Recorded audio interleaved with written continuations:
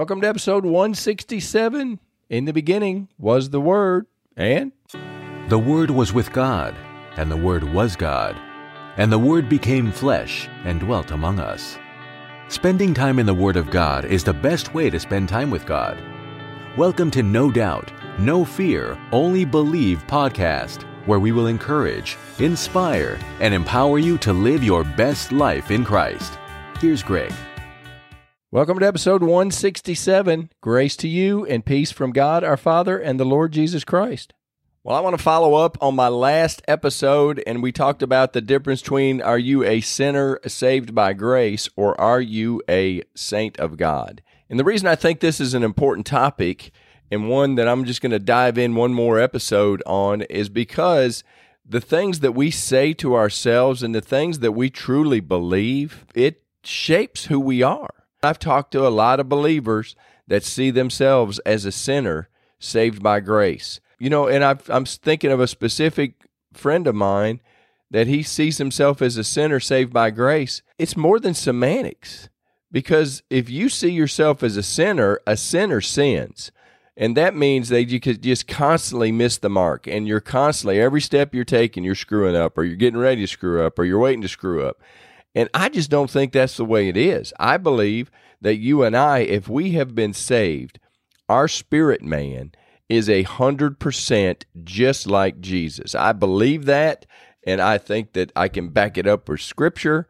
But what I want you to see yourself as is a saint of God, and it's your spirit man that has been changed. And that's what gives us the ability to say, hey, we're a saint, or we have been translated into the kingdom. You know, it is not of this world. Jesus prayed for his disciples and said, you know, we're leaving them in this world, but they're not of this world.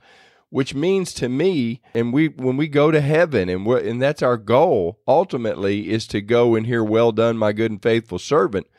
But the whole point of going through this life is to gather in other people and to show people you do not have to be perfect to enter in, but you also don't have to be a worm.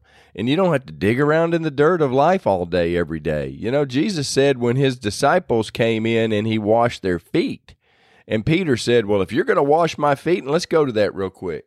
And if you've been here before, you know that I love the Apostle Peter because he just speaks his mind. And he would just, again, I've said he takes one foot out just so he could put his other foot in. But he says what's on his mind, and I think the other disciples were thinking it. But Jesus was going to wash their feet. And let's go to 13:8, because Peter started talking, and at first he wasn't going to have no part of it. And Peter said to him, you shall never wash my feet. Jesus answered him, if I do not wash you, you have no part with me. Simon Peter said to him, Lord, not my feet only, but also my hands and my head. Jesus said to him, he who is bathed needs only to wash his feet, but is completely clean, and you are clean, but not all of you. For he knew who would betray him. Thereafter he said, not all of you are clean. And I don't know if I told you what verse and chapter. That's John chapter 13, 8 through 11. But I wanted to just talk on this for a minute. Peter said, you know, I wash my whole body. If I got to be all that, I'm all in. And Jesus told him, you know, you're clean, but not all of you is clean. Not all of you. He was talking about Judas Iscariot when he's talking about not every one of you are clean. But he was telling Peter, you know, you've had a bath, but you are walking in this dirty, nasty world out there, and your feet are getting dirty. So you're going to have to clean your feet. And that's, I think, an analogy or maybe even a parable, but it's what's going on. I think as our spirit man is perfectly clean, but our body is never going to line up with our spirit. But your mind, will, and emotion, your soul, because it's dragging around in this world we're living in, and there's some nasty, gnarly stuff going on in this world, you've got to clean your feet. And I believe Jesus was teaching because they had sandals and their feet were always dirty, and they had bowls there at the doors when someone walked into the house because their feet were nasty. I want to pull this analogy to where if you are clean on the inside and you are a saint of God, the only thing you really have to do is just occasionally repent from messing up, because all have sinned and we're always going to mess up. But we don't go out looking for trouble. We don't go out looking to sin. it just kind of finds us sometimes and we go, God, I wish I wouldn't have done that. So in the saints' tool chest is repentance. And you just say, God, I am sorry. I've screwed up. At least this is what I do. And I say, man, I am so sorry, Lord. I don't know why I said that. I don't know why I went off on a tangent, or I don't know why I got angry, but forgive me, Lord. And then we just that's kind of like washing our feet, but I'm still a saint of God. I'm still trying and going after God as my standard. Now, this is an imperfect man following after a perfect example. And I think that's where we get kind of jacked up, is we go, oh no, I'm telling you, I can tell you flat out that I don't do everything correctly. I don't always do everything straight by the Bible, and I don't always react perfectly when someone slaps me upside the head. I don't always turn the other cheek. So when I know I mess up, I just ask for forgiveness. And I've gotten into a habit of that, and I don't ask for forgiveness so that I know I'm going to make heaven. I believe that I am saved. I believe that I have been redeemed. I believe that I'm making heaven. And this right here is just me washing my feet. Again, I know I repeat myself a lot, but we have three enemies. It's your body, your flesh. It is Satan, the punk.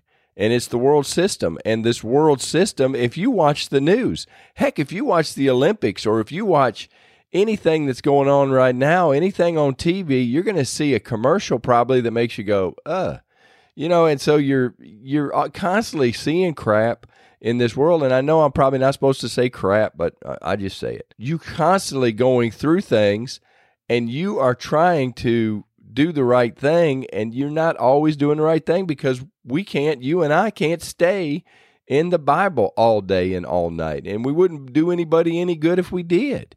We've got to get out there and be amongst the people, and we've got to love on people, and we've got to mess up, and they can maybe say, the goal is not to mess up, but if you do mess up, you're like, well, I screwed up.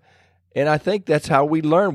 I think I learned a lot more from my mistakes than I ever learned from my successes. And I want to go on record to say, in this business, in this podcast, and all this other stuff that I'm doing, I'm learning an awful lot, because I make a lot of mistakes, but I'm learning. And I just adjust the course. And that's what I think, as you and I as believers, that's our goal, is that when we make a mistake, or when we ask God, He's gonna be a lamp to our feet and a light to our path. He's going to light the correct thing. But when we take a misstep, He just, hey, come over here. And if you're in constant contact with the Holy Spirit, and I think He'll just nudge you back. You don't have to throw your hands up and quit following God because something didn't happen, because remember, it's difficult and it's narrow is the gate. No one promised us this was going to be easy. So we're not looking for easy, but we're not going after the hard either. We just know that things are going to happen in our life, and we're just going to have to get after it. And then the next episode, I'm going to talk about something that Jesus said, and I may have talked about this before, but it is mouth-opening when you see what He talks about to His disciples, and many of them walked away. You have got to trust in the Word of God. You have got to get in to know the truth, and you've got to know that you are a saint, and it's not just semantics. You are a saint of God, and when you walk through this life, you don't have to walk through the life apologizing. A sinner doesn't come boldly into the throne room of grace. A sinner stands outside and waits to be invited in. God told us that we could come boldly into His throne, into His presence, and that is the truth. That is a promise from God the Father. Before Jesus died, we had no entry. If we walked into the Holy of Holies, we would drop dead immediately. In fact, there was when David was moving the Ark of the Covenant back, he put it on a cart, and it bobbled. And one of the men that was David assigned to watch the Ark of the Covenant, he saw the cart bobble, and he put his hand up on it, and God dropped him dead. And it was because David was out of order. David was so excited, he messed up. And David, I love David, King David, But David was kind of ready, fire, aim too, and he didn't research, hey, how is the proper way of carrying the ark? And if he'd have done that, he'd have seen that you got to put the ark on wood poles and have the Levites carry the ark on his shoulder with wood poles. David was so fired up he found the Ark of the Covenant and wanted to take it back to Jerusalem that he threw it on a cart, and it hit a pothole on the road, and it kind of fell over, and this guy thought that the ark was going to fall over, so he put his hand on the ark, and God dropped him like a bad habit. And it is an amazing story. Let me give you that scripture. That story is found in 2 Samuel 6, and I want to pick it up in verse 6. And when they came to Nachon's threshing floor, Uzzah put out his hand to the ark of God and took hold of it, for the ox stumbled. Then the anger of the Lord was aroused against Uzzah, and God struck him there for his error, and he died there by the ark of God. And David became angry because of the Lord's outbreak against Uzzah, and called the name of the place Perez Uzzah to this day.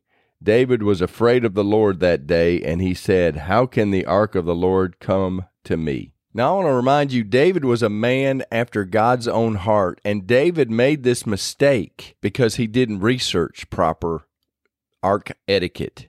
And so when Uzzah put his hand up, Uzzah thought, oh my gosh, you can't have the ark falling. Well, it should have never been on a new cart. If you go back a few verses, that's David put it on a new cart and had oxen pulling it.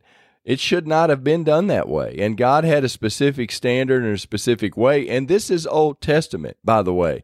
And there's a difference between the Old Testament and the New Testament. I just want to show you that God means business.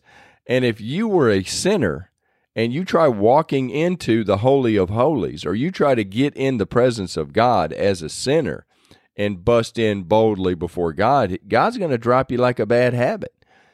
But if you are humble, if you humble yourself and you've accepted Jesus Christ as your Lord and Savior, the rules have been changed for the New Testament. We have been reconciled because of what Jesus did and what we've accepted. We have been reconciled to God, and that's God's whole purpose. His whole modus operandi of this Bible. It's a love story. It's about God loving His creation.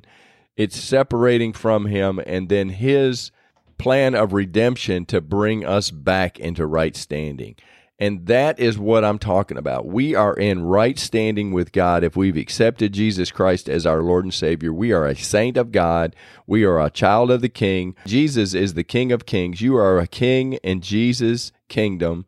And it's not of this world, it is of another world. And that's where we're going at the rapture or at the end of this age. But that's another rabbit that I'm not going to chase. Let's pray real quick. God, I thank you so much for the person listening to this episode. I pray if they've accepted you as their Lord and Savior, I pray that they would see themselves forevermore as a saint.